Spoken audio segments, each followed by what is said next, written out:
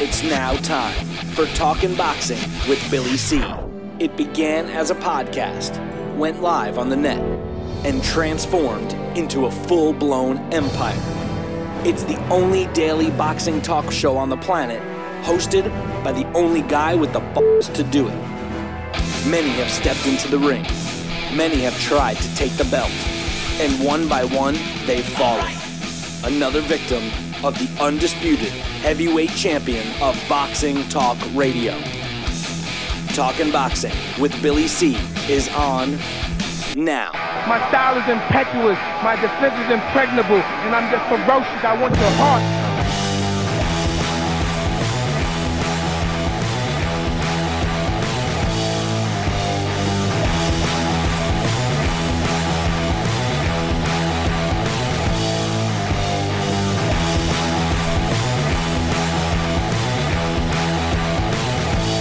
Coming to you live from the Billy C Studios in Lake George, New York. I'm Bill Calogero, and it's time for the Billy C Show.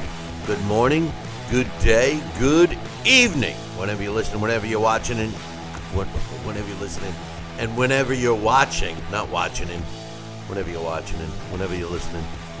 I don't know. I hope you're doing all right today, man. Today's show is being brought to you in part by Sal's Neighborhood Pizzeria and Italian Restaurant located on beautiful St. Simon's Island in Georgia. Check out the website, www.salsneighborhoodpizzeria.com, or give my man a call, 912-268-2328, 912-268-2328. Find out why I go all the way to St. Simon's for an authentic Italian meal. Today's show is also being brought to us in part by the Holiday Inn Express. That's right. You want to be something you're not? Go stay in a Holiday Inn Express. No, Holiday Inn Express, man, it's the place I like to stay when I'm not in my own home, in my feety pajamas. Hey, you want a Billy C discount? Next time you go to, you want to travel and you want to stay at a Holiday Inn, any Holiday Inn property, just go to, go to our website, BillyCBoxing.com, and click on the banner. You can't miss it. It's on the right-hand side. Or just give them a call to include the Billy C discount, 844-603-0364. That's toll-free, man. 844-603-0364. Stay at a Holiday Inn Express. And today's show is being brought to us in part by my book, Tom Molyneux. From Bondage to Baddest Man on the Planet is available right now where all good books are sold. And you can get a copy of this book right now where you're watching or listening to the show. Just go to BarnesandNoble.com or Amazon.com. Find out why I'm so adamant about getting Tom Molyneux's story told. It's a good one, and it's a true one.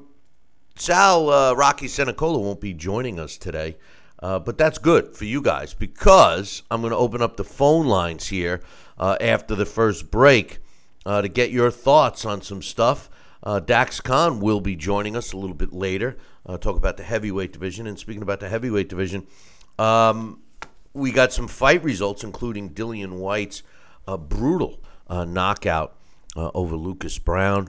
Also, I want to talk about the Nevada State Athletic Commission. You know, my buddy, that spineless, gutless piece of garbage, Bob Bennett. I just want to know. I mean, Bob isn't man enough to ever respond, but even when we write letters and emails and everything else, I'm always saying that, kids today or younger people today aren't held accountable for their actions. Well, neither is Bob Bennett with the Nevada State Athletic Commission. He does something and then he doesn't want to respond. I just want to know what exactly is a temporary suspension.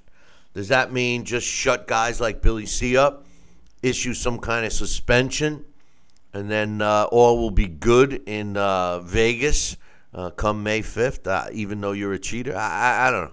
We'll talk about that a little bit later. But first, let's talk about the fight results from the weekend. Dillian Whyte improved to 23-1 with 17 knockouts when he scored a devastating, brutal knockout over Lucas Brown, who had been previously unbeaten. It took place at 37 seconds of the sixth round. Brown drops to 25-1. The fight itself was a one-sided beatdown. Lucas Brown, Lucas Brown, basically reminded me of Brian Minto. I mean, this guy, I know his background. He came from basically a bouncer at a bar, and he looked like a bouncer at a bar fighting. No business in the ring. No boxing ability except for his power. And what we saw was a guy that was willing to take a beating just in attempt to land his power shot. And Dillian Whyte, although he's no description of the sweet science himself, made it look pretty easy, dispatching Lucas Brown at the time of the stoppage. I personally didn't have any rounds going to Lucas Brown.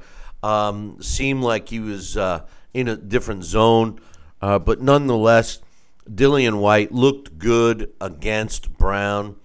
He becomes the mandatory for Deontay Wilder. What does that mean? Well, it means Deontay Wilder will have no trouble at all with Dillian Whyte.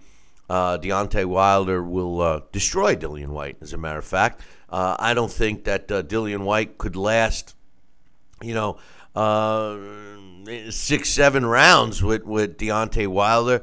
Wilder, despite him not being the definition of the sweet science, will destroy Dillian Whyte. Now, what happens between now and the time, assuming that Anthony Joshua gets past Joseph Parker this weekend, what will transpire? Will we have to sit through, Deontay Wilder destroying Dillian Whyte? And, of course, if AJ gets past Joseph Parker, watching AJ destroy the fraud, the fat fraud, the donut-eating, cupcake-eating Jarrell Baby Miller.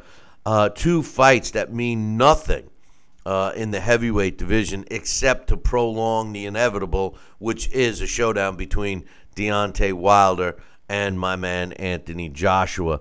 Some other fights that took place: Derek Chisora staying afloat in the heavyweight division. He improved to 28-8 with 20 knockouts when he scored a second-round stoppage over Zakira Arzuza, who drops to 14-3. Also, some fights that took place in Germany. Tyrone Zeuge improved to 22 wins and a draw with 12 knockouts when he picked up his 12th knockout when he stopped Isaac Ekbo in the second round. Ekbo drops to 32-4. Mark Nelson was the referee. This guy's getting some frequent flyer miles, huh? And he's terrible too. I wonder why they're bringing him over. Maybe he's easy to get to, if you know what I mean. 23 seconds of the second round was the official time. In a fight that was for the regular WBA cruiserweight title, because the WBA has made the champion, the regular champion, a champion in recess, and they let two fighters, Arsen Glumarian and Rihad Murhi, fight for the vacated title, or I should say the champion in recess.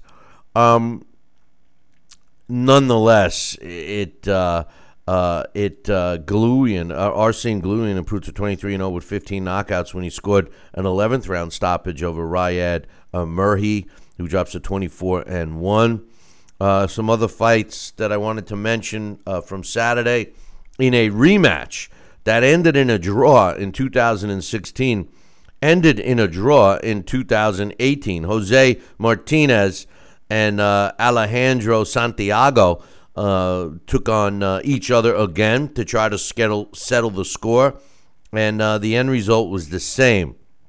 One judge scored it 96-94 for Santiago. One judge had it 96-94 for Martinez. And the, of course, judge scored it 95-95. I say of course because that was what he was paid to do. Martinez, 20 wins, 0 losses, 2 draws, 13 knockouts. Santiago, 15 wins, 2 losses, 4 draws, 7 knockouts. I wonder if they're going to fight a third time. I don't know. We'll have to wait and see. Some fights that took place on Thursday, and we didn't do a show on Friday, so we didn't get a chance to talk about it. But Garcia, Ryan Garcia, who's known as Kingry Garcia, 19-year-old kid, the NABF champion in the junior. In the featherweight. I don't know if he's junior super featherweight or super featherweight. I don't know. It's listed on my notes as junior super featherweight. So unless they're saying he's a junior champion in the super featherweight division. Yeah. I think that's it. But nonetheless, he improved to 14-0 with 13 knockouts when he took care of Vargas easily, it seems. Fernando Vargas, a veteran, a former world title challenger. It didn't look like it when Ryan Garcia destroyed him in the very first round. Listen, this kid is showing a lot of promise. Garcia, he's got fast hands. The thing I liked about this kid was, first of all, he displayed power in both hands. It looked like he was looking to land his right. I mean, that's what he was using his jab for. But the knockout, I mean, yes, he stunned him with his right, but the knockout came from a devastating, quick, short left right to the jaw that knocked down and out Fernando Vargas. And, I look at this kid, and the thing I liked about him was that he seems to be bringing a lot of fans with him. Girls, I mean, it looked like the Beatles. I mean, all these young girls were screaming. They were loving this kid, which I was loving. You know why? Because this brings crossover fans that might not have even watched a live boxing event, let alone one on television, and now they're coming to see him. That's great for the sport. Great for the sport. Now, here's the bad news. The one thing I noticed about Garcia, and granted, he's a tall kid. I think he's like 5'10", 5'11". He's got plenty of time to grow into his body, et cetera, et cetera. But the one thing I noticed big time about him was that he kind of stands up straight. I mean, this is a guy that wasn't crouching at all, didn't seem to have any head movement. His defense was his jab. He's only 19. He's going to learn. Yeah, he had 230 amateur fights. But I'm thinking that he had the height and reach advantage over all of his opponents. Hopefully, they'll start to teach this guy to move around a little more, move his body, not only with his feet, but, like a slinky from his waist, move his body from side to side, move his head a little bit, crouch down, go stand.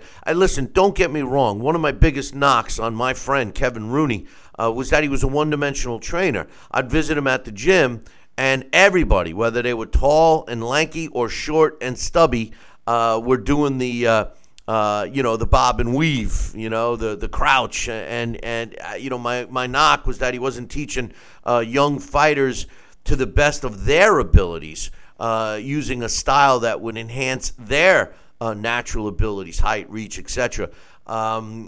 It seems like this kid is utilizing his height and reach, but as he matures and as he gains weight and as he moves up in weight classes, he's going to have to move around a little more. Needs to work on that, but a very, very hot prospect to keep an eye on. Also, there was a bit of an upset on the undercard. Eddie Gomez improved to 21-3 with 12 knockouts when he scored a knockout over Keandre Gibson. Gibson drops to 18 wins, 2 losses, and a draw with 7 knockouts. It was 54 seconds into the second round. Gomez, more of a power puncher, but Keandre Gibson had a chance to get back in the mix. Once again, this shows that these fighters that are overprotected, as young fighters, it doesn't help them. It hurts them. And this is a great example with Keandre Gibson. He was a highly touted prospect coming up. He had an impressive record, steps up for the first time, loses, gets back on track, steps up again for a second time, and loses. You don't get better if you're constantly being fed cupcakes. You may turn into a diabetic, but that's a whole nother story. So that's that. One of my topics today is what exactly does the Nevada State Athletic Commission, and specifically that gutless, spineless piece of garbage, Bob Bennett, mean when they term temporary suspension? And that's exactly what they said was happening to Canelo. It was announced last week on Friday that Canelo is currently temporarily suspended by the Nevada State Athletic Commission due to his failed tests. Now, Bob Bennett, the spineless, gutless piece of garbage from the Nevada State Athletic Commission, issued a statement. Did he stand up and face the music? No. Did he answer any calls from reporters on the phone? No. He issued a statement, and that's typical Bob Bennett, not being held accountable. Now, in Bob Bennett's defense, like my friend Larry Hazard pointed out, he's not the only guy running the show in Nevada. They have a system. They have a board of directors. They all vote. And Bob Bennett is the sacrificial lamb, the face, if you will, who gets criticized by guys like me. And the truth of the matter is that we don't need little puppets in boxing commissions. We need strong commissioners that uphold their rules and regulations and do what's good for the sport, not for their pocketbooks, not for the revenue that the state can make, not for their buddies that are on, that are fighting, et cetera, et cetera. No, they're supposed to be looking out for the safety of the fighters and the rest of the participants in the sport of boxing. And the gutless, spineless piece of garbage known as Bob Bennett issued a statement. And the statement was as follows. He said, according to his statement, Mr. Alvarez is temporarily suspended by the Nevada State Athletic Commission per the executive director for his adverse and analytical findings, that being clenbuterol, on February 17th and February 20th. A commission hearing is scheduled for April 10th to hear from Mr. Alvarez or from Mr. Alvarez and from Mr. Alvarez to attend. Both Canelo and his handlers have been informed, as Triple G and his handlers. They still claim, Canelo and Team Canelo still claim it was contaminated meat that caused it.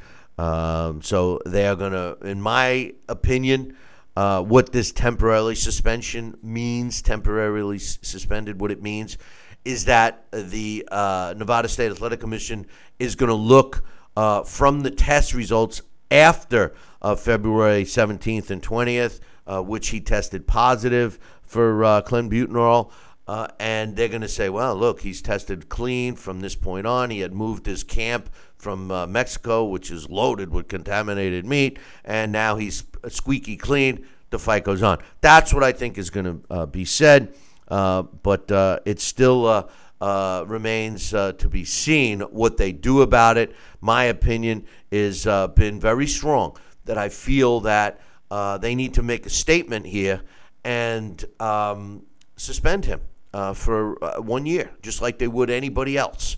And, send a strong message to people that are in this sport that think about cheating and thinking about getting past or beating a test or using some lame excuse why they tested positive.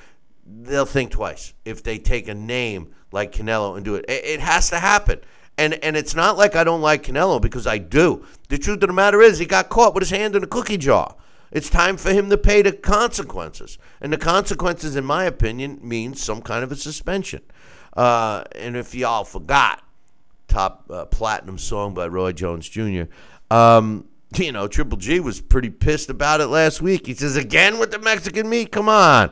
When he was asked at his workout on Tuesday, he's like, I told you it's not the meat, it's Canelo. This is his team. This is a promotional company. Canelo's a cheetah. They're using drugs. Everyone's just trying to pretend it's not happening.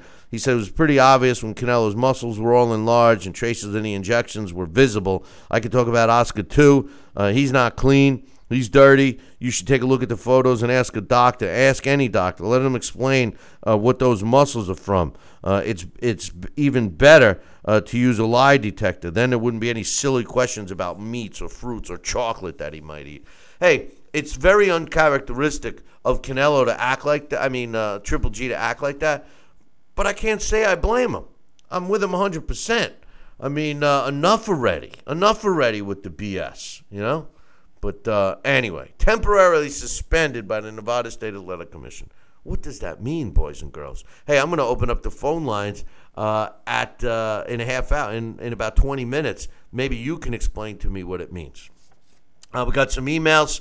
First one I want to read is from my man Stuart in the UK.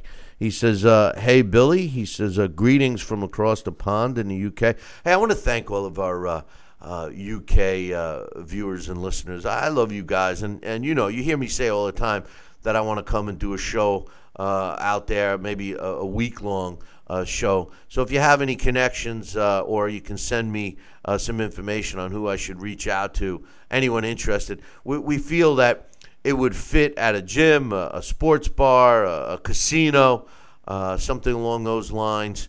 We would love to do the show out there for a week. So if you have any info, just drop me an email, Billy@TalkinBoxing, TalkinBoxing.com. Anyway, Stuart says, love the show, which is objective and thoughtful. Keep up the good works.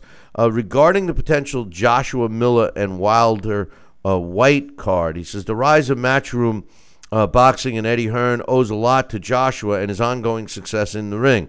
Of course, Hearn has a number of excellent fighters in his stable, along with some great prospects. However, Matchroom needs Joshua to grow Matchroom in the United States. I have a feeling that if Joshua beats Parker, and that's a big if, and if White beats Brown, that's a smaller if. This I received on Friday, so the fight hadn't taken place yet. He says then the matchups between Miller and Wilder will be the next fights, with the emphasis on a USA versus UK affair, thus growing Matchroom in the U.S. Hearn is a personality himself and the type of guy that... Did you ever notice how tall Eddie Hearn is? Eddie Hearn's like 6'6", 6'7". He's a big dude. Anyway, he says, and the type of guy Wilder desperately needs to do some clever talking for him rather than the shouting and big talk that we associate with Wilder now. However, Hearn knows that for AJ to take a loss against Wilder in his next fight after Parker would surely slow Matchroom's ascent down. I'm pretty sure AJ knows this himself. AJ will be used as a catalyst, and only then will we see AJ and Wilder in the ring. All boxing fans, hardcore and casual, know who the players are. It's up to the boxers and the promoters to get the fight into the living rooms of the casual sport fan and the non-sports fan, as this is where the big money is. I like Hearn. He's a hard worker, and he's very astute. I believe we would let him. I believe we should let him take the wheel and work his magic, although I can see how not having AJ versus Wilder next would be a massive frustration to many fans, but this is a business, and a lot of money is at stake for all concerned. All the best, guys. Thanks for the entertainment. It's like I said, my man Stuart. First of all, I just want to say this. This was a intelligent, well-thought, and well-written email, and I appreciate that. But listen, I know the business. I get it. What I do and say is for the fan, for the benefit of the fan and the sport, and for the good of the sport. No offense to Stuart, but I don't need somebody to tell me that this is the business side. This is why it's going to be done like this and blah, blah, blah. I get it. I totally understand. But I try to take on the opinion and feelings of the fans. And, a fight between Deontay Wilder and Dillian White, and assuming baby fraud, fat, tomato-eating Jarrell Miller beats Johan Duhaupas, to see him fight AJ is a joke. We don't need that kind of fights. We just don't. As far as Matchroom not being a big promotional company in the U.S., that doesn't matter. The fans really don't give a rat's ass who is promoting anything. All they care about is the fight itself. And listen, boys and girls, the fight that we want to see right now, and this is providing Anthony Joshua gets past Joseph Parker on Saturday night, is Deontay Wilder fighting AJ. End of story. It's a 2-fight deal. Both fighters go in with a risk with losing. And the beauty of it is you make a 2-fight deal. So if AJ should get dethroned by Wilder, they have a rematch. If Wilder gets dethroned by AJ, they have a rematch. It's called home and home. One in the UK, one in the US. There's no reason to fight a preliminary fight. The value isn't there. The money that can be made for these two guys to fight each other twice would supersede the possibility of any money, and you reduce the risk. Anything could happen. Deontay Wilder could break his hand, his right hand, on Dillian Whyte's head, and then never be successful again.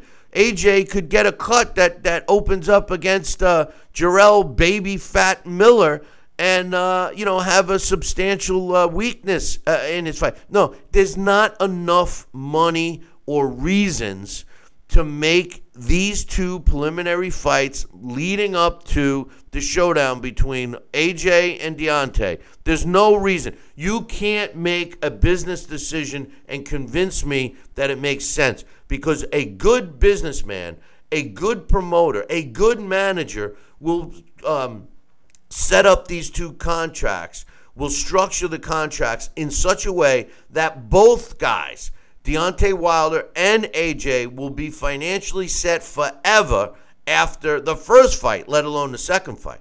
So, no, there's no reason, business, opinion, or any other reason you could throw at me, unless they're going to pay these guys $100 million to fight these two preliminary fights, which they're not. There's no reason to wait. There's no reason. Stuart, my man, thank you for the email. It was a good one. I'm going to take a short break. When I come back, I got more emails. Then we're going to open up the phone lines. Don't go anywhere. Billy C will be right back. Check out BillyCBoxing.com now, or feel the wrath of the mighty mustache. Oh, that hurts. Why are you doing that to my face? I hate you. That's BillyCBoxing.com. Consider this your warning. Now back to Billy C. Interact with the show at BillyCBoxing.com.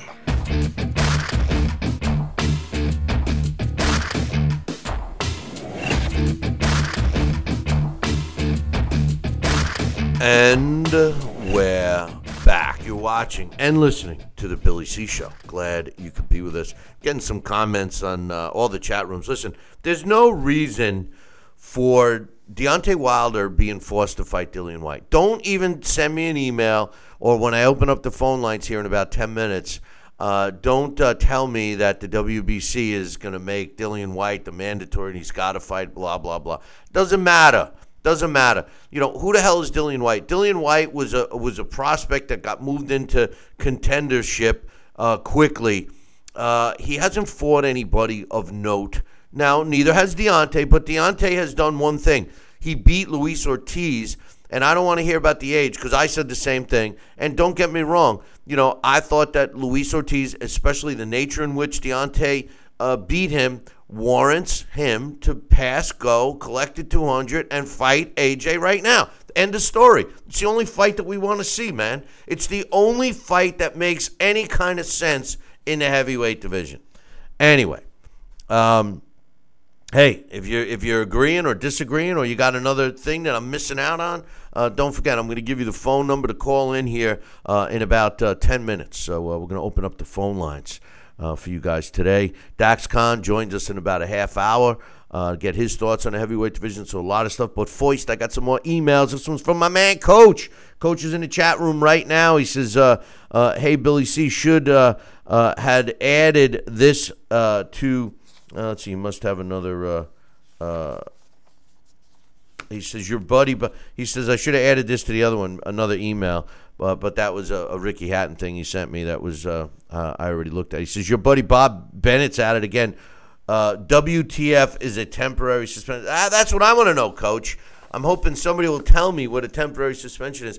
I'm predicting that it's temporary between now and April 10th when they have the meeting, and then they're going to say, okay, look, he's tested good, he's clean. It was the meat, and they're going to say everything's a go. because, they don't want to lose the money. My man Luke from the land down under says, hey, Billy C., I hope you had a good weekend. The Lucas Brown, Dillian White for me was not a letdown like what I'm seeing a lot of people on social media saying, but it was more of a concern. The moment Lucas walked into the ring, I turned to my wife and I said, he's going to lose. Something seemed off. Something seemed strange with him. I know some fighters look stern and sullen when they walk into the ring. It's their way of trying to be intimidating, but Lucas looked already beaten. His eyes were fixed to the floor.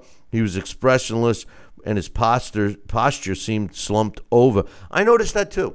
I noticed that he was looking down, and I don't know if he was looking like he was just serious to get the job done or if he was in depressed mode, because it could have been either way.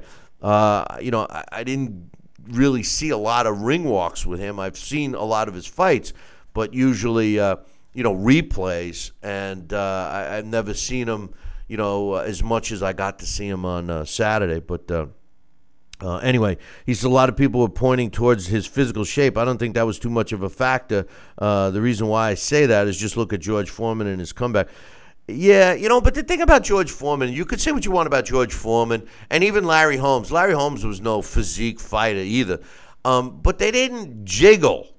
Foreman was he made a joke of eating the cheeseburgers and stuff, but he didn't jiggle. Lucas Brown was jiggling, man. I don't even jiggle as much as he was. But anyway, he says, but the moment the bell rang, I just turned to my wife and said, I'm right. Look, I have no idea what went on. The commentators, people on Twitter, all saying he's clearly not come with a game plan. His only plan was to try and land one big shot. I disagree. He seemed like something else happened. Now, in all fairness to him, he's not made any excuses, but I think he was either ill or injured or something has happened in his personal life. Because that wasn't a man who turned up to fight. And to be honest, that makes me slightly angry. If that's the case, I don't think he should have been in the ring. When he walked out, I got shades of Alan McCall in the stomach with Lennox Lewis. I don't think he should have been in there. I think somebody screwed up somewhere, and he could have gotten seriously hurt. I genuinely turned to my wife and said, I think they killed him when he hit the canvas. All I could say is, thank God I was wrong. Thanks for the email, Luke. I tell you what, when he hit that canvas, I thought he was killed too. That shot just, face first, man. It was. If you didn't see it, go back and watch it. Then I got another email from a couple of points from my man Mitch, my main man. He says, "What the F is a temporary suspension? What are you suspending?" He's talking obviously about Triple G versus Canelo. He's still in training camp. The date is still May 5th, so suspending him from what? He says you either suspended or you're not. Like you said, Billy C., if you let this meat thing fly, you will now be setting a precedent. Everyone that pops for clenbuterol after this will use the meat excuse, especially if their picograms are lower than Canelo's. And guess what? You'll have to give them the same courtesy of a temporary suspension. It backs the commission against the wall. That's a good point. He says, this is all what that gutless, spineless piece of garbage is trying to shake down Oscar De La Hoya. Sometime before the hearing, Oscar will have someone deliver a brown paper bag full of something green to Mr. Bennett.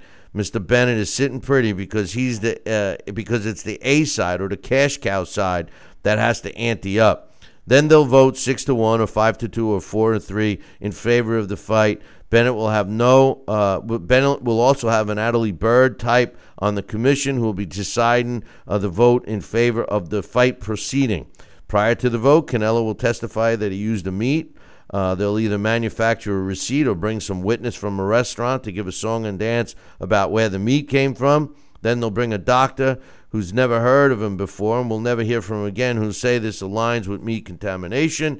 In real life, the prosecution would bring in their doctor in to dispute everything that the defense doctor said, with evidence to prove it. Canelo's physique has changed. His explosiveness has come out of nowhere, yet I'm more concerned with the illegal hand wrapping. Anyway, Oscar had a show on Thursday and another one today, meaning Friday. He says, so once the check's clear, he'll go on to a liquor store to obtain a brown paper bag. Bennett don't take any checks, baby. Straight cash. Boxing doesn't want to know the truth. If it did, it would test Canelo's hair or test his team that ate with Canelo during his camp.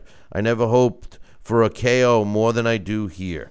Can't say I can blame anything that my man Mitch is saying. He goes on to say, source tells me they aren't even talking about picograms of clenbuterol for Canelo. They're talking nanograms, which is higher. 1,000 picograms equals a nanogram. If we're talking nanograms instead of picograms, then we're well above traces and well above contamination levels. This is where that gutless, spineless piece of garbage, I guess you guys got the gist, comes in. What this means is if the levels were high, he was using clenbuterol with other drugs, which is what people do when they're testing that high.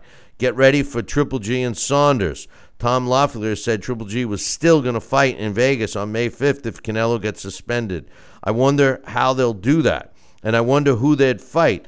Oscar won't give up that date unless Triple G fights a Golden Boy middleweight fighter, and there is no one of value at middleweight in the Golden Boy stable. So maybe Loeffler already cut a deal with Golden Boy to have the Golden Boy fighters on the undercard. If so, Oscar would allow them to have the date so some money can be salvaged. I don't know, man. It does sound a little fishy to me. It sounds a little fishy to me. One more email here. Well, we got a couple more. Actually, I got the AJ fight diary I managed to get just before we went live here. My man Johnston Brown is going to keep us up to date on that, and he's also posting it on BillyCBoxing.com in case you guys are interested. I'm going to read the first one here in a sec, but first I got another email. This one's from Joel.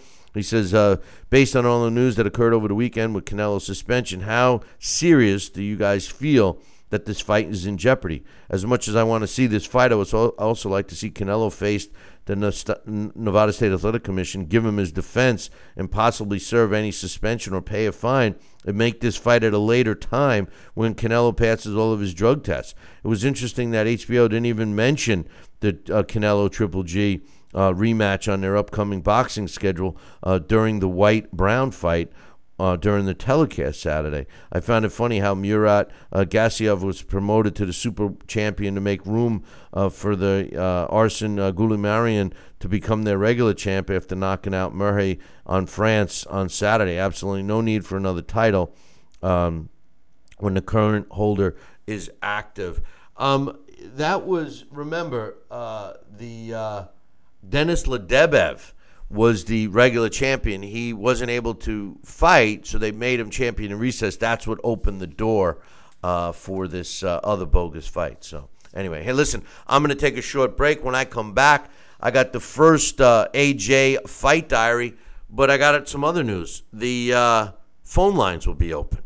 So if you've been waiting to call, now's going to be your chance. I'll give you the line in 1 minute. Billy C will be right back. Now back to Talkin' Boxing with Billy C., the only radio host man enough to take a punch from Mike Tyson. Wait a minute, man. Hold on there. Jeremy, man, I need you to take this one, all right? Wait, what? No way.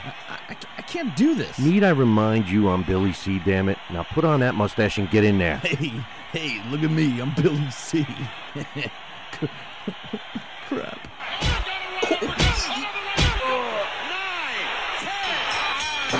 The undisputed heavyweight champion of Boxing Talk Radio. It's Talkin' Boxing with Billy C. Now back to Billy C. Interact with the show at BillyCBoxing.com. And we're back. You're watching and listening to the Billy C. Show. Glad you could be with us. Johnston, my man Johnston, he's got a column up on BillyCBoxing.com. Is kind enough to forward us the fight diary that Anthony Joshua puts out during fight week. And I got the first one right now. And speaking of first, we are going to open up the phone lines. And here's the way it's going to work, boys and girls.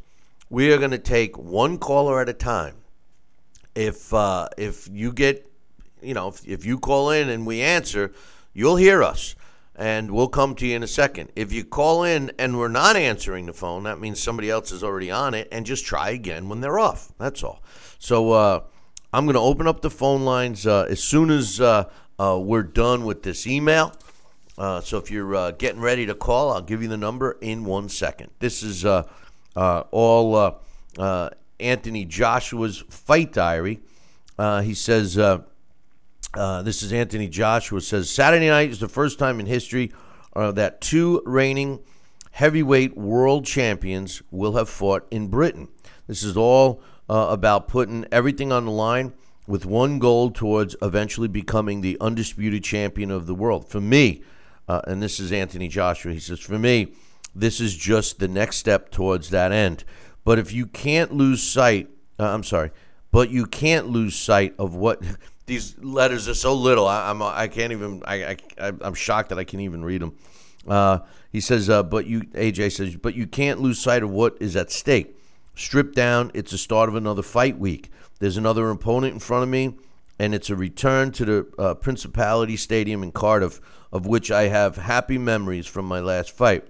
This time, in the other corner is Joseph Parker, and the guy's a worthy champion. He has every intention of putting on a show. He's the current WBO heavyweight champion of the world and boasts a record of 24 wins with 18 coming by knockout.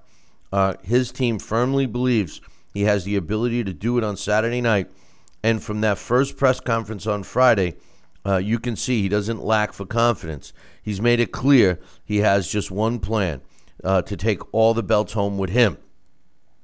He says, I can't tell you how the fight's going to go. We are both fast. You will see good combinations from both of us, which is unusual in the heavyweight division. I can see comparisons between Holyfield and Riddick Bowe in this fight. It should be electric. Everyone knows there's a lot of talk before these fights, and there seems to be a lot of attention surrounding my weight and whether I'll be coming in to this one lighter than I did against Carlos Takam. But the funny thing is that my weight right now is similar to what I was tipping the scales at the same point before Takam, and I ended up weighing the heaviest of my career to date. Really, though, the weight's neither here nor there. It's never been that important before in my career. The important thing is the training camp has gone well. It's all about how I feel in myself, and I'm feeling really good right now. That said, there's no complacency creeping in. I try to use each camp as a learning experience, and I now understand that fight week is just as important as the camp is itself. I'm correcting my mistakes each camp to improve as a fighter, and as a team, we look at all the aspects of training, with diet and time management not being overlooked. For this camp, I've started training later in the morning to increase the amount of sleep I get, and I feel fitter and fresher. This is probably the first training camp where I start fight week feeling well rested and enjoy doing these 3 sessions a day. This has added to my confidence for this fight, as I know I've not missed a run or finished a training session early. In short, no stone has been left unturned ahead of Saturday. Traditionally, boxers get up early in the morning to train. The traditional pattern is a 5 a.m. run, followed by a breakfast and straight into the boxing gym. I've been shifting my training patterns this time around, moving away from the traditional routine to suit the way my body works and how I can feel the benefits. Going back to my weight, I heard Parker's comments that I'm coming in lighter as I want to copy his style, but that's far from the truth. We haven't even had Parker clones coming to spar. My coach trains me to become better, to improve my technique and not beat a certain style or opponent. This is an advantage because I prepare for anything come fight night.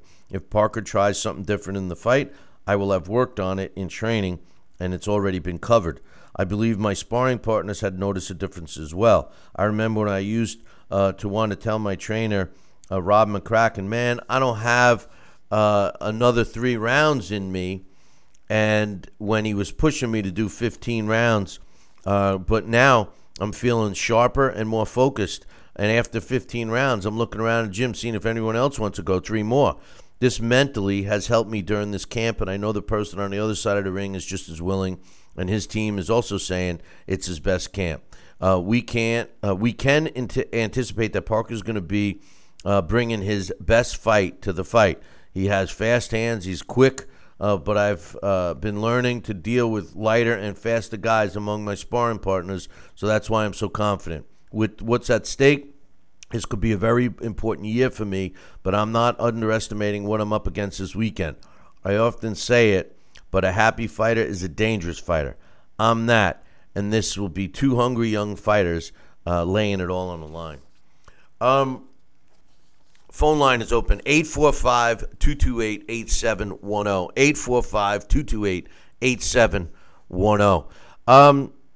I've always loved Anthony Joshua, there's no question. He seems like a well-grounded guy, and he's not opposed to continue his learning, which I think is important for any fighter. And, I believe that he's going to give us another performance. But the one thing I do believe with his comments is that he's not taking Parker lightly, even though we're all talking ahead, all of us. Promoters, his own promoter, they're talking ahead of the fight. When we meet AJ, when AJ and Deontay meet, we're going to fight this one, we're going to fight that one. They got Joseph Parker on Saturday. That's the first fight. He's got to win that one. Joining us right now, we got a caller on the line. What's your name? Where you calling from? Billy, it's Joel. What's up? Hey, Joel. Long time no hear. What's going on, my man? Not much. I missed like the first 15 minutes of your show. I just got home. But I wanted to, I don't know what you talked about in regards to this, but would you give Dillian Whyte a lot of credit for the victory on Saturday, or do you think that Lucas Brown just came in out of shape, looking for a paycheck, was like a human punching bag? Because, I want to give Whyte the credit. I think he deserves a huge fight against a Joshua Povetkin next, but I wanted to hear what you think. Should we really give Dillian Whyte all that credit for that victory? Well, I think credit is deserved. Lucas Brown was a former world champion. He was undefeated. He didn't look that great. He looked very one-dimensional. I said in the beginning of the show, he reminded me of Brian Minto, very marginally talented fighter. But he was doing what he does best, trying to land that one punch. He's willing to take a beating to land that punch. Unfortunately, he could never land it. As far as giving Dillian Whyte credit, he gets credit for it, but I certainly do not want to see him fight Deontay Wilder next or AJ next. Now, the WBC has already made him the mandatory for Deontay Wilder. I think it's all about Deontay Wilder fighting Anthony Joshua should Anthony Joshua get past Joseph Parker. Then they'll have their rematch. It'll also open up the doors for all these fights. You mentioned a great opportunity, and I think that that's the best fight out there. Happens to be Dillian Whyte against Alexander Povetkin. I don't know if you planned that or what, but that's a great opinion, and that would be a really good fight to watch because Povetkin is starting to age a little bit, but he's still a force. And Dillian Whyte's he's still got a lot to learn, Joel, in my opinion. Povetkin, I completely forget, because I know he basically solely fights in Russia, but he's on that undercard this Saturday of Joshua Parker fighting, what's his name, David Price, and I think that's more or less a tune-up. Price was good coming up, but he's got no chin. And, I think if he can stop him before, 10 rounds, 12 rounds, 8 rounds, I'm not sure. But I think if Povetkin stops him, that would be a great fight, and the winner of that fight really should be the one to say, hey, I want the Anthony Joshua or the Deontay Wilder. I wouldn't mind. I read somewhere last night online that they don't want to do AJ and Wilder next. They want to maybe wait till 2019. I forgot who said it, if it was Eddie Hearn or somebody. But my point is that if the summer comes and they do say, okay, Wilder's going to fight Dillian Whyte, I'd have to disagree with you. I wouldn't mind seeing it. You know more about it than I do in terms of who, maybe AJ is going to look too good. I don't know, but I just feel like Dillian Whyte doesn't have anything to lose. He's already got a loss on his record. He's not protecting anything. He's just going to go in there with the mentality to try to win the fight. And I think that's what we want. We want to see someone who's live, who's actually a top, heavyweight, fight somebody like Deontay Wilder. First of all, you really think that Dillian White would give Deontay Wilder a challenge? I mean, I don't think so. I think Deontay Wilder destroys Dillian White. Dillian White showed me nothing that would suggest that he would fight and that he would give Deontay a good fight. Yeah, he works the body. That would be, I'll tell you the truth, that would be one thing that I would like to see, because I personally do not think that Deontay Wilder would handle an all-out body attack. But you got to get in close to fight him. But here's my point, Joel. Why? I mean, there's no reason. We're not talking about guys that are still developing. We're talking about two guys that are telling the world that they're the best in the heavyweight and that they can fight each other. Why do we need to wait again? I don't want to hear that people in the UK don't know who Wilder is. I don't want to hear that people in the US don't know who AJ is. That's BS, because any boxing fan knows who both these guys are, and we don't need to marinate. You really want to see, Anthony Joshua fight Jarrell Baby Miller? I mean, Baby Miller is a fraud. This guy fought nobody to be in the position that he's in. And as far as Dillian White, hey, have those two guys fight each other. That's what you do when you climb the ranks. You have two young fighters like Dillian White and Jarrell Baby Miller supposed to be fighting each other. They're supposed to fight each other. Yeah. The winner moves on. That's how you get a solid, chock full of talent division. You have those up-and-coming guys meet each other after they got, 18, 19, 20-something fights. That's when they fight each other. And then the winners move on, and the loser has to fight another young guy to move on. Dominic Brazil comes to mind. Why didn't Deontay ever fight him? He's a guy that I think is underrated. He started a little late because he was a football guy.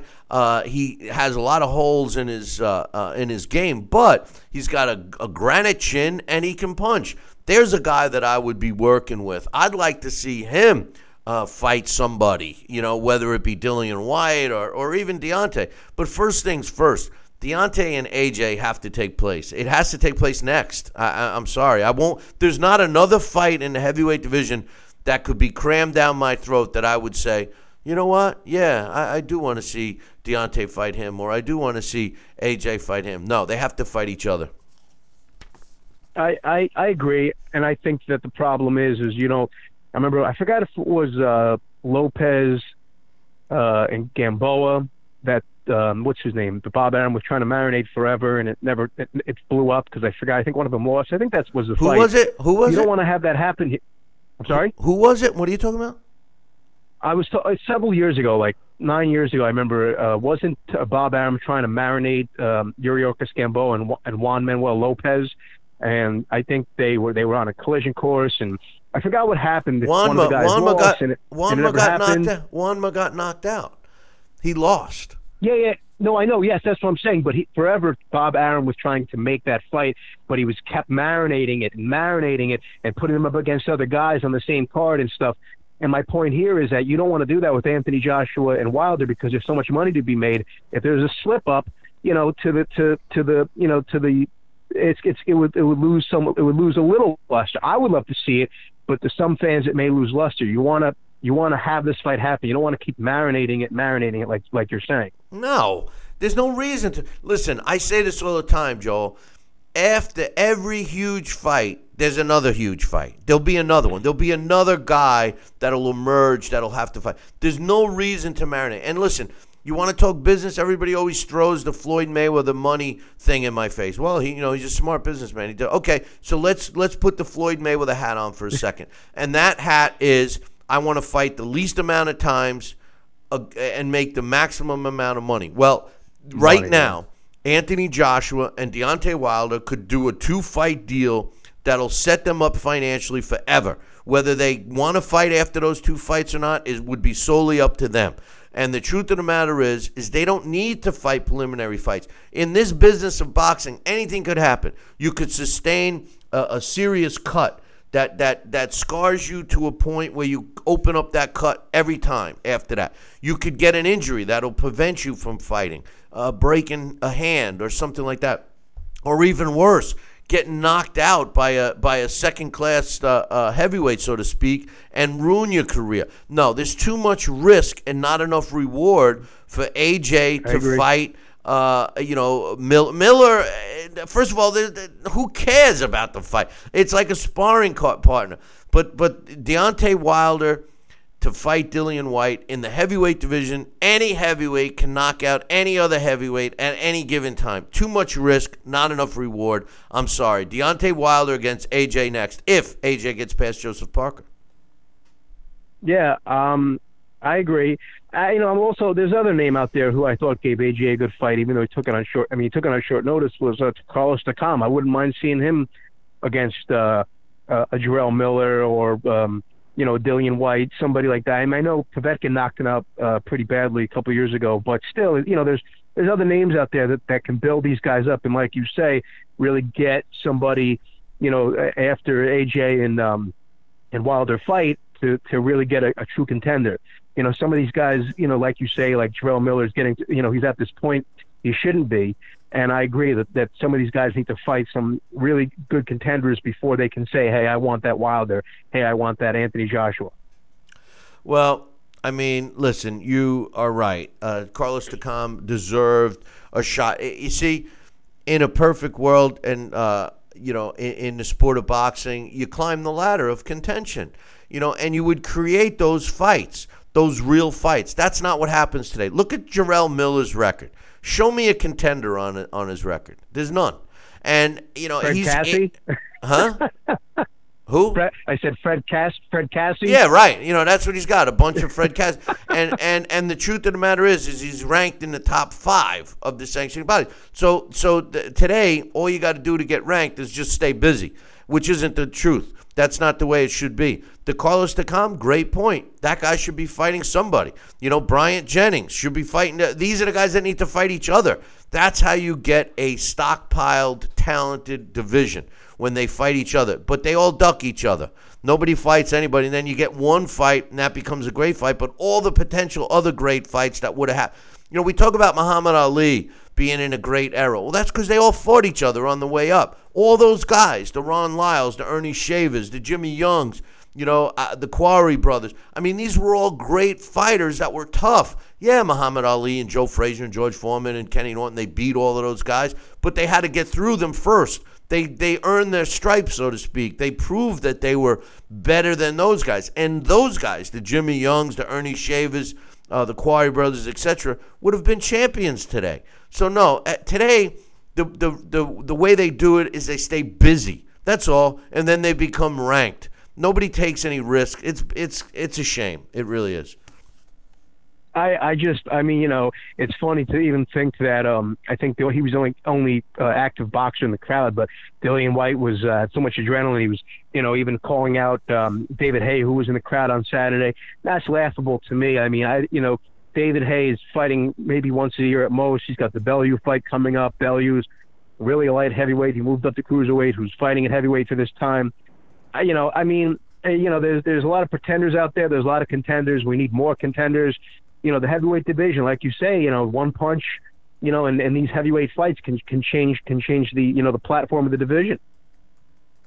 No, listen, that's the way it should be in all the divisions. That's how you move up the ladder. But anyway, hey, brother, thanks for the call. Make the call more often, man. Yes, I will. Have a great week. I'll listen to the rest of the show. Thanks so much, Billy. All right, my man. That's my man Joel. He's usually in the chat room. We got time for another call. 845-228-8710. If you want to give us a call, give me your thoughts. You got a question, you got a comment, you got a concern, whatever. 845-228-8710. We got Dax Khan joining us in about 7 minutes. So you got some time to make a call if you so desire. But in any event, some other news. There was a card that's going to be taking place at the end of April in Philadelphia. It's going to be on ESPN, and it's pretty good, decent card. I like it. You will have a junior featherweight title fight, the WBO junior featherweight title. Jesse Magdalena will be putting his title on the line against the number one contender, at least as far as the WBO is concerned, Isaac Dogbo. And that's going to be the main event. Also, some other fights on that card. Out of Philly, Bryant Jennings, and I used to love Bryant Jennings. I watched Ortiz knock him out senseless at the Turning Stone, and Joey Dwejko, who personally, I don't know why this guy even fights in the heavyweight division. If I was him, I'd lose some weight and fight as a cruiserweight or even a light heavy. He's got some decent skill, but he's fighting in the wrong class. And also Shakur Stevenson, who's now 5-0 with a couple of knockouts, will also be fighting on that card against a 12-0 guy, a Roxburgh Riley, who's 12-0 with 6 knockouts. So a decent little card. Another thing that I wanted to talk about was Mikey Garcia. Did you catch what took place with Mikey Garcia over the weekend?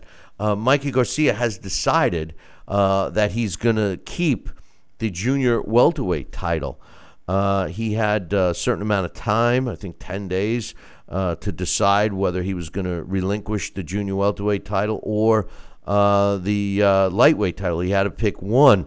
And according to his statement, he has decided that he is going to keep his junior welterweight title. He did everything he had to do in writing. His first defense mandatory will be Ivan Baranchyk, who we just watched win over Peter Petrov a couple weeks ago. Baranchyk is 18-0 with 11 knockouts. That was the condition that he got to fight for the title, and he's got to do that within 90 days. So negotiations have been ordered between the two camps. If they're not able to be reached by April 22nd, a purse bid will be taking place. Now, as far as the WBC is concerned, because that was the lightweight belt that Mikey Garcia had, Mauricio Suleiman has mentioned that we will wait and talk to Mikey Garcia ourselves before we do anything with that belt, make it vacant, whatever. Mikey has not reached out to the WBC yet, and that's because he's on a humanitarian mission, in Belize. So as soon as he gets back from that, Mauricio Suleiman will be speaking with him about his intentions of moving forward. So that's what we got going on in the sport. Now, this week, our Blast from the Past. Oh, my goodness, I forgot what our Blast from the Past is. Oh, it's going to be on Michael Nunn is our Blast from the Past this week. Michael Nunn will be what Alex and I will be discussing on Wednesday. So we'll see what happens with that. And let's see what else we got going on. Larry Hazard will be joining us. Don't forget, we got the super chat going on, and I want to give a shout out to my man Johnston Brown, who just gave us a super chat, and he says if Parker wins, it'll be Joseph Parker against Anthony Joshua in a rematch, and then White will take on Wilder. My man Johnston, you got to check out his column up on BillyCBoxing.com, and I appreciate him with the super chat. These guys all talked me into doing the super chat, and now they're the only ones that are doing it. My man Johnston, he really appreciate the super chat. If you don't know what that is, go on over to the YouTube chat room, and you can do a super chat. What's a super chat? Well, if you do a super chat, I will say what you want me to say on air. Yeah, so you're paying for it, man. But my man Johnston, he's also, we give him kudos for giving us the diary from my man Anthony Joshua. But hey, I think what Johnston means here is pretty true. The bottom line is this is no layup fight for AJ. It's not. And just like we weren't talking about Deontay Wilder fighting Luis Ortiz as a layup, it wasn't. Anthony Joshua has a tough guy in front of him in Joseph Parker. And the truth of the matter is he could come up short. And according to Johnston, that fight would be a rematch.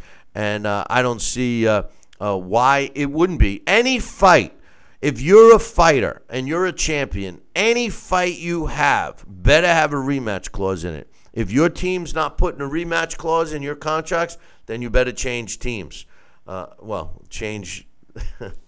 Change boxing teams. I don't even want to change it in teams. But anyway, switching sides. But the truth of the matter is I want to thank my man Johnston. And don't forget to check out his column up on BillyCBoxing.com. Listen, I'm going to take a short break. When I come back, Dax Khan joins us. We'll get his thoughts on the heavyweight division. So don't go anywhere. Billy C will be right back. Part of the Billy C Boxing Network. Check out BillyCBoxing.com now, or feel the wrath of the mighty mustache. Oh, that hurts. Why are you doing that to my face? I hate you. That's BillyCBoxing.com. Consider this your warning. Now back to Talkin' Boxing with Billy C. He may not have an Excellence in Broadcasting award, but the night's still young. And he's got martinis. So you never know what may be by morning. It's Talkin' Boxing with Billy C. Talking Boxing with Billy C. Now back to Billy C. Interact with the show at BillyCBoxing.com.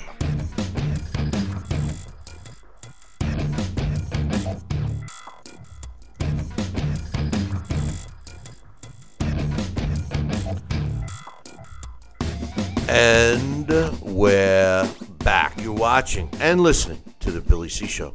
Glad you could be with us. And joining us right now to give us his thoughts on Dillian Whyte's performance and the heavyweight picture is my man Dax Khan. Good morning, Dax. Good morning, all. How you doing, man?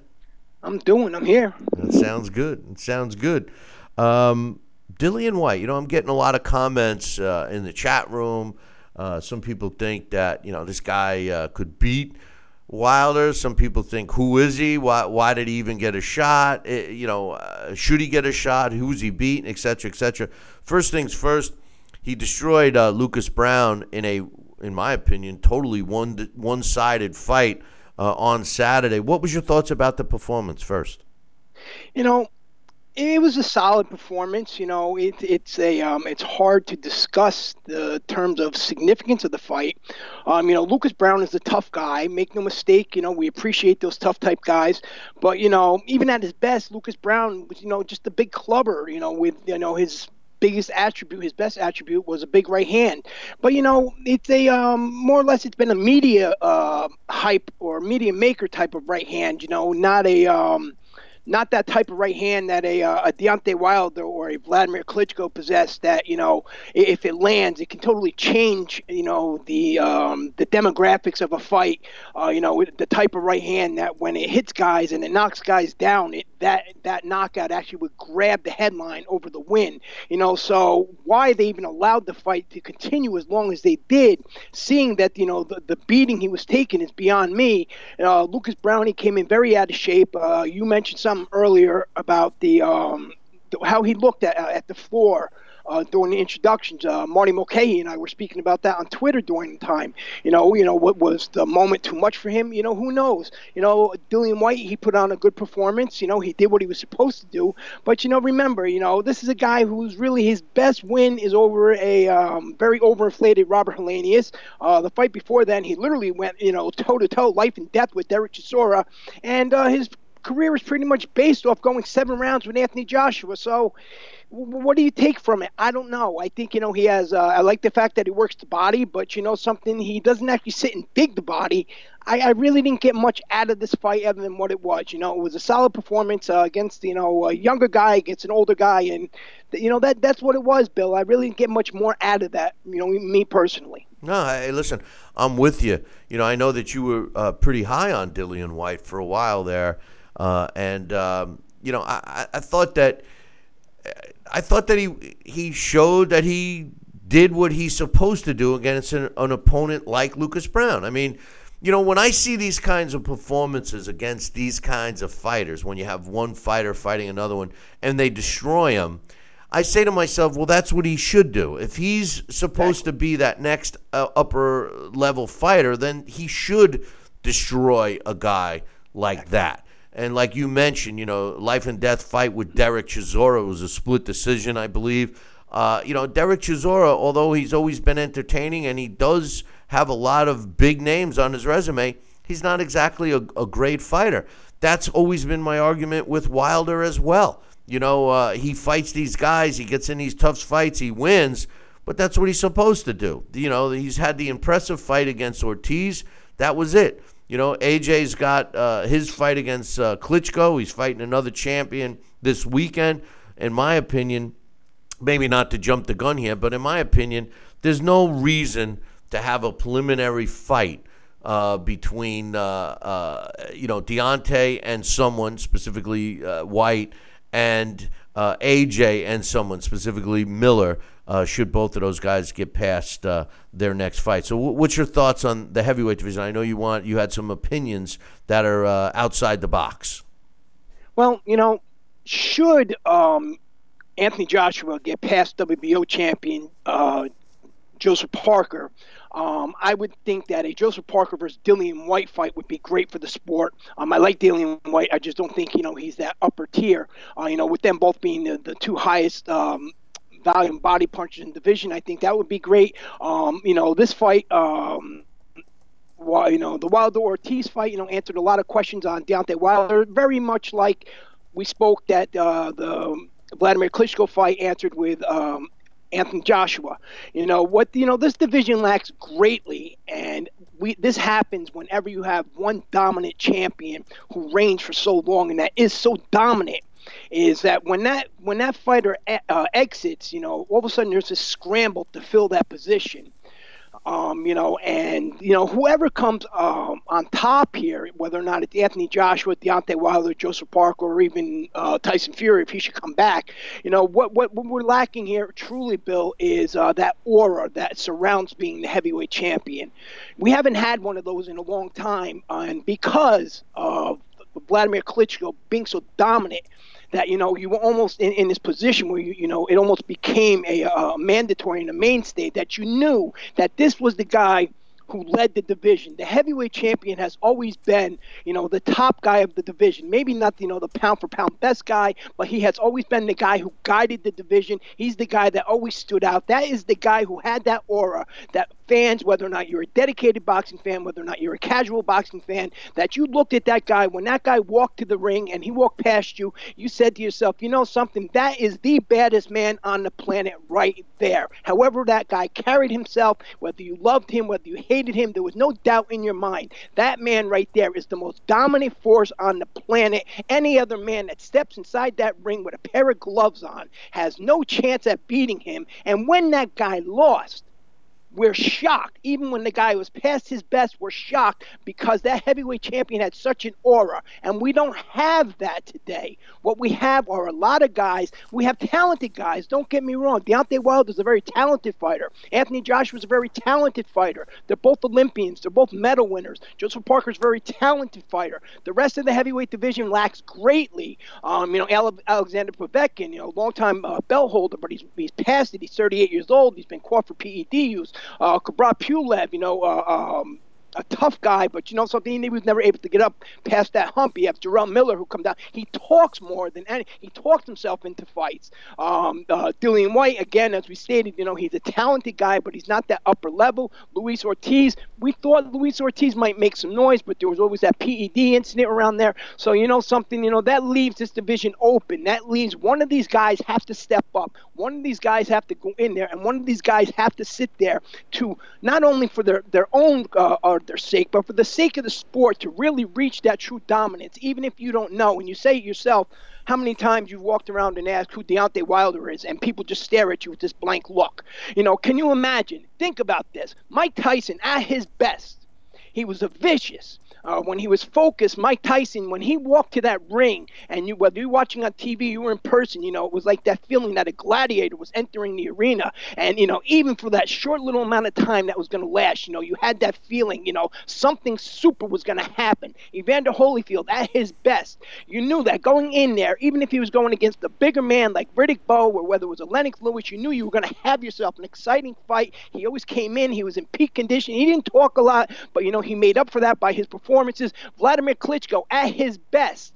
You know, you expected a dull affair because of the type of style that he adapted. But you know something? When Vladimir Klitschko walked to that ring and he had on that robe, that entrance music, that quiet demeanor of his with Manny Stewart walking next to him, you knew that you had something sensational coming into that ring with you. You knew this man right here is something special. This man is the heavyweight champion of the world. He didn't have to beat his chest. Vitaly Klitschko, his brother, less revered, but a great fighter in his own right, going to the Hall of Fame this year. Vitaly Klitschko, he would break guys down into submission. You knew if not one Klitschko was going to get these guys, the other Klitschko was. These guys had the sport sewn up. No matter who the pound-for-pound best was, you looked at these guys and said to yourself, these guys right here are the very best in the world. They are 6'6", 6'7". There is not another man in the world, unless he gets lucky, and this is their worst night, that's going to walk out of that arena with that belt. And the fans came out in tens of thousands. They tuned in hundreds of thousands,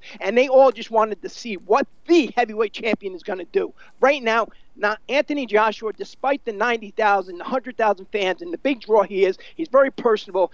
Despite Deontay Wilder and his fan base growing, despite Joseph Parker, who's a very talented fighter, none of these guys hold the aura of these past champions. Am I wrong in that?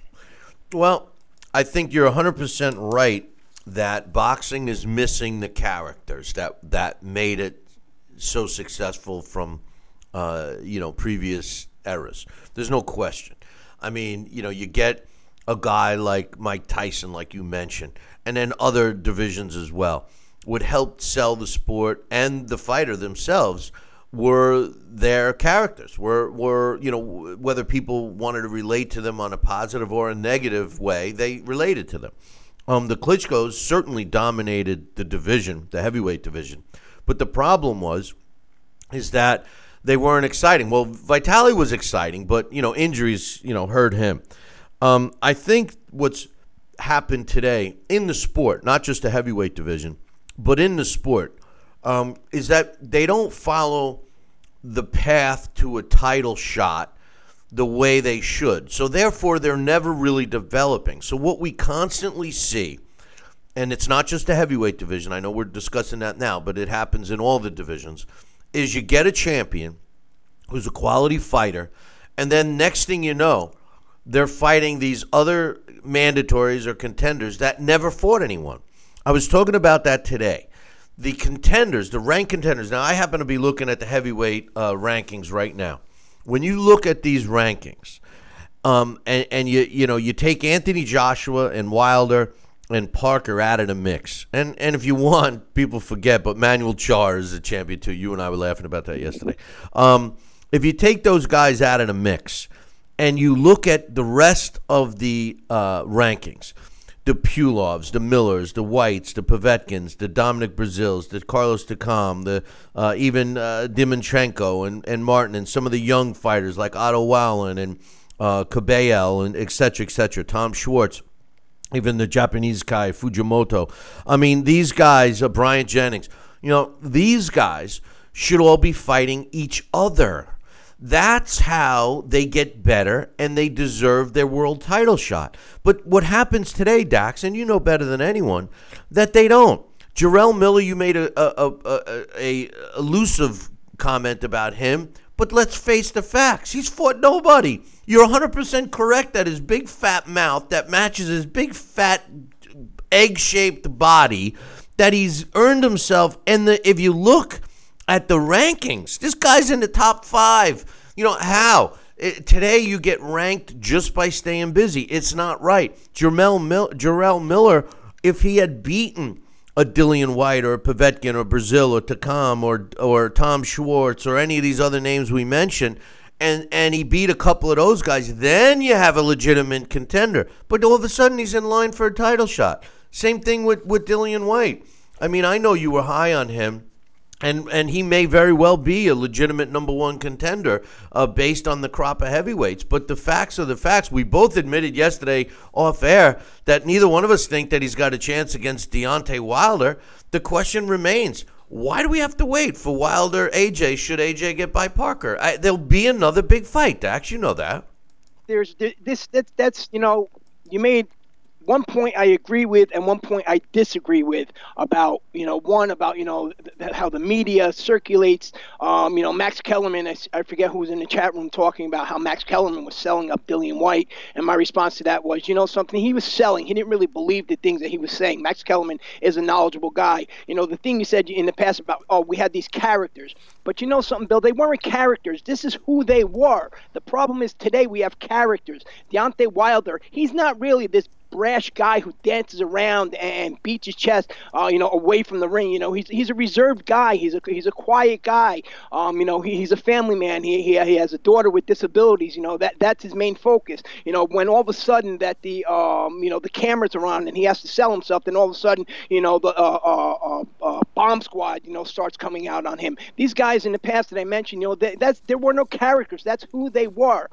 In 2003. Or late 2003, and this is what happens. This is why the heavyweight division now is really in scrambles. It takes time to build a heavyweight champion. You can't build a media champion because even whoever comes out on top is always going to have that stigma of a media-created champion who beat nothing but media-created champions. When Lennox Lewis retired, that division was in such shambles. It was in chaos. We didn't have a legitimate successor to the throne. We didn't know who could take over his spot. We thought about maybe it would be Vitaly Klitschko, because him and Lennox went, really life and death. But, Vitaly Klitschko, he went out there and 4 or 5 fights. He had the back injury. He leaves. We're thinking, Vladimir, could Vladimir Klitschko possibly take over? He loses to Ross Purity in 98, and then he gets blasted out by Corey Saunders, and then he gets blasted out by Layman Brewster in 4 rounds. He gasses. Can he hit? Sure, he can hit. He had this almost Ivan Drago Rocky IV type persona where, he was a stand-up, straight puncher, European-style fighter, but he had no levels to him. And then all of a sudden he gets with Emmanuel Stewart, and then little by little, over the years, what happens is he just starts beating these guys in such dominant fashion. He starts, Chris Bird, Ruslan Shigaev, Ray Austin, Calvin Brock, Alicia Castillo, Tony Thompson, on and on and on for almost 10 years. You can arguably say that maybe this guy lost 5 rounds. And that's how you build the champion. And that's how you build somebody that, can sit on top of this sport. And that's how you build somebody that, whether you love him or you hate him, as you stated, something, who's in charge. And that's how it has to be. You can't build media-created fighters. The amount of titles hurts that. The different networks hurts that, and the fighters themselves, because they're characters, hurts that. And this sport, even though the heavyweight division has not been the flagship division in a long time, you need a king of the sport, and the heavyweight champion is the king of the sport. And regardless of whoever comes out on top here, is not going to fill the position of these past guys, because these lower divisions, these guys that aren't being sold, these guys that are out there actually earning their bones, are the guys that are going to be, leading the sport. And that's what hurts boxing. How can you not have one guy who's gone out there and taken over the heavyweight division? How can you not have that? You should have it. But let me just tell you one thing, and we've had this discussion many times, you and myself. When you talk about Vladimir Klitschko, he could, and you make a great point, you could make an argument that in a decade, the guy, if you exclude the AJ fight, you could make the argument that in 10 years he may have lost a handful of rounds on a scorecard, not fights, on a scorecard. I don't think anybody could boast that. But the problem with Klitschko was that his style was not exciting. If Vladimir Klitschko fought the way he fought Kubrat Pulev or AJ, this guy would be so high on the pedestal right now in terms of all-time greatness that you wouldn't have to sell his accomplishments like you kind of have to do today. What my point is that excitement in the sport of boxing is critical. You have to have a level of excitement. I get into this discussion about Mayweather all the time. People say, "Oh, yeah, he's great. Okay, fine. You want to look at his performances. You can, spin it any way you want. I have my feelings, but the one thing you can't argue is that he was a boring fighter. He just was a boring fighter. And when the smoke clears on his career, he's not going to be remembered as much as a guy who is exciting. And unfortunately for Klitschko, it's going to be the same thing. Deontay Wilder at least brings some excitement, as does AJ. The thing that Wilder needs right now, Dax, and you and I touched on it yesterday, is a promoter. Deontay Wilder, and I agree with you, the man, with his daughter and everything else, seems like an all right guy. But when the camera's in front of him, he turns into the bomb squad, which is negative press. It may be working for him. He may be thinking it, blah, blah, blah. But the truth of the matter is, Lou DiBella doesn't promote. He doesn't promote his fighters. The best thing that could happen to Wilder is that he fights AJ and he gives a piece of his promotional deal to Eddie Hearn, win or lose. And whether he wins or loses, he'll have Eddie Hearn working for him. And Deontay Wilder can make a lot more money with a real promoter like Eddie Hearn or somebody that's willing to invest some money in him, unlike all of the claws that are in him now. That's what bothers me about Deontay. Deontay talks smack about other people taking advantage of AJ, et cetera, but he should look in the mirror because he's got more hands in his pocket than if he had a cage full of octopuses. It's bad stuff, Dax. I agree 100% with that. We all know what type of promoter Lou DiBella is. Over the years, everybody who has signed, Lou DiBella had Sergio Martinez, a guy who at his best was in the top 2, top 3 pound for pound, and, the lineal middleweight champion of the world. And the only time you ever heard anything about Sergio Martinez out of a Lou DiBella camp is 2 weeks prior to the Martinez title defense. As for Klitschko being boring, absolutely. He wasn't really an exciting fighter early on in his career. He was exciting only because he was scoring those devastating knockouts. But, because of the style he adapted, no, he wasn't an exciting fighter. But my point is, something, it takes years to build this legacy. Vladimir Klitschko, this country is a lot different than the rest of the world. That's the difference. Boxing is a global sport. The names that I mentioned, whether or not it's Lennox Lewis, whether or not it was a Mike Tyson, whether or not it was a Vander Holyfield, these guys fought around the world. These guys today, they're quibbling about where are we going to fight.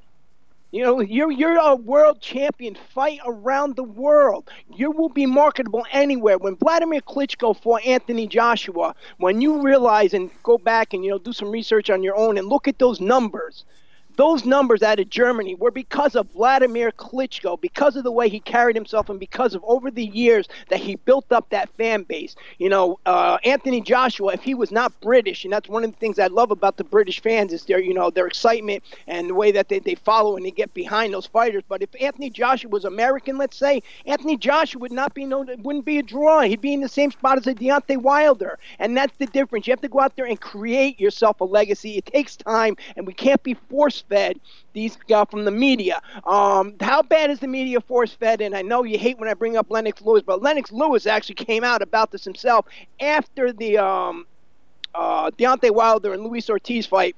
Showtime made mention that, something, once Anthony Joshua and once Deontay Wilder fight, the winner of that, we will finally have ourselves an undisputed heavyweight champion, the first one since Mike Tyson in 1985.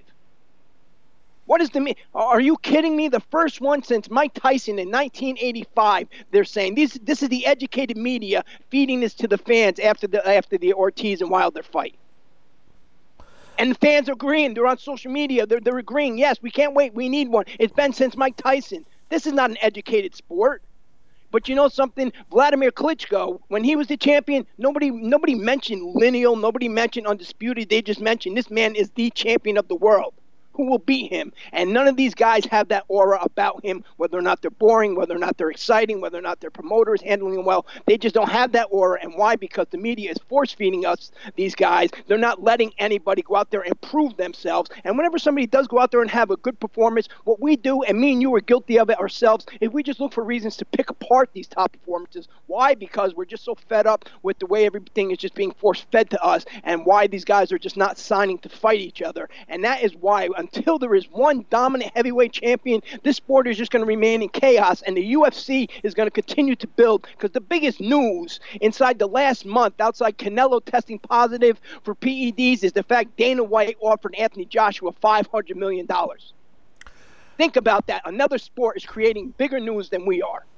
Let me tell you, and I don't disagree with that, but let me tell you this.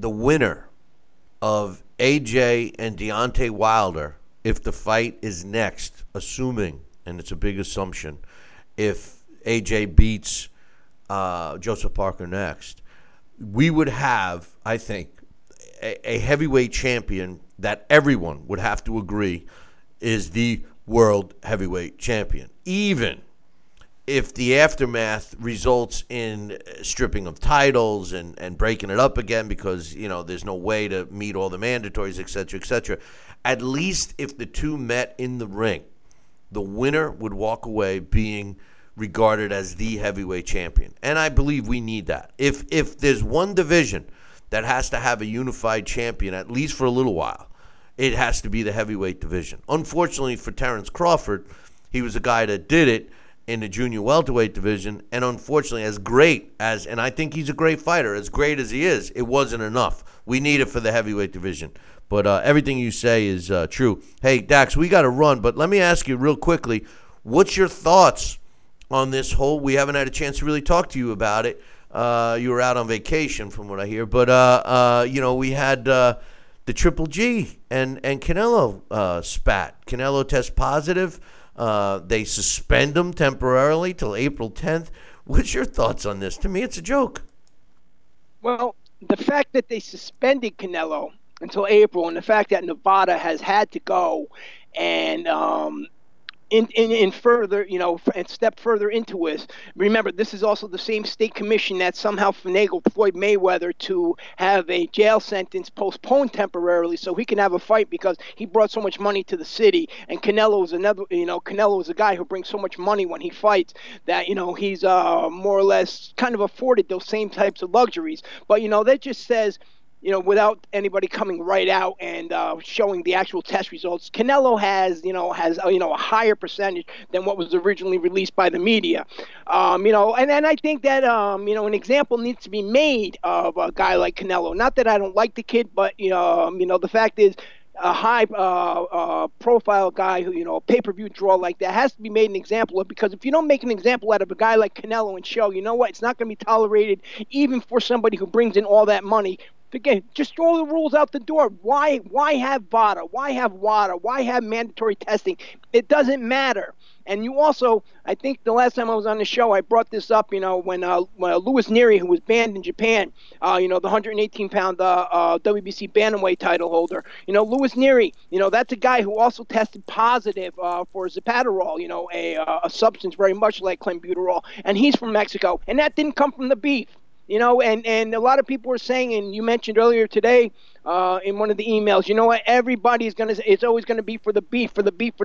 So something, if I want to use peas and I want to go into a fight, you know what I do? I vacation in Mexico for 2 weeks. I use all the peas I want. I use all the masking agents I want. And then I sit there and say to the media, you know what?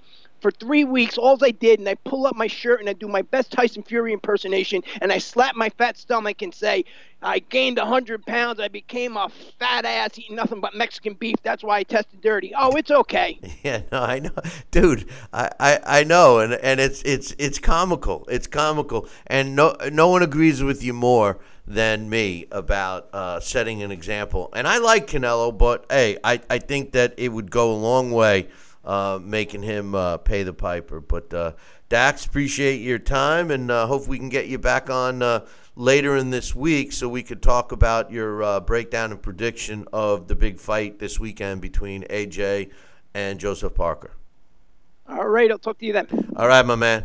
That's Dax Khan. You can check out his column up on BillyCBoxing.com. I want to give a shout-out to my man, Scholar of Boxing.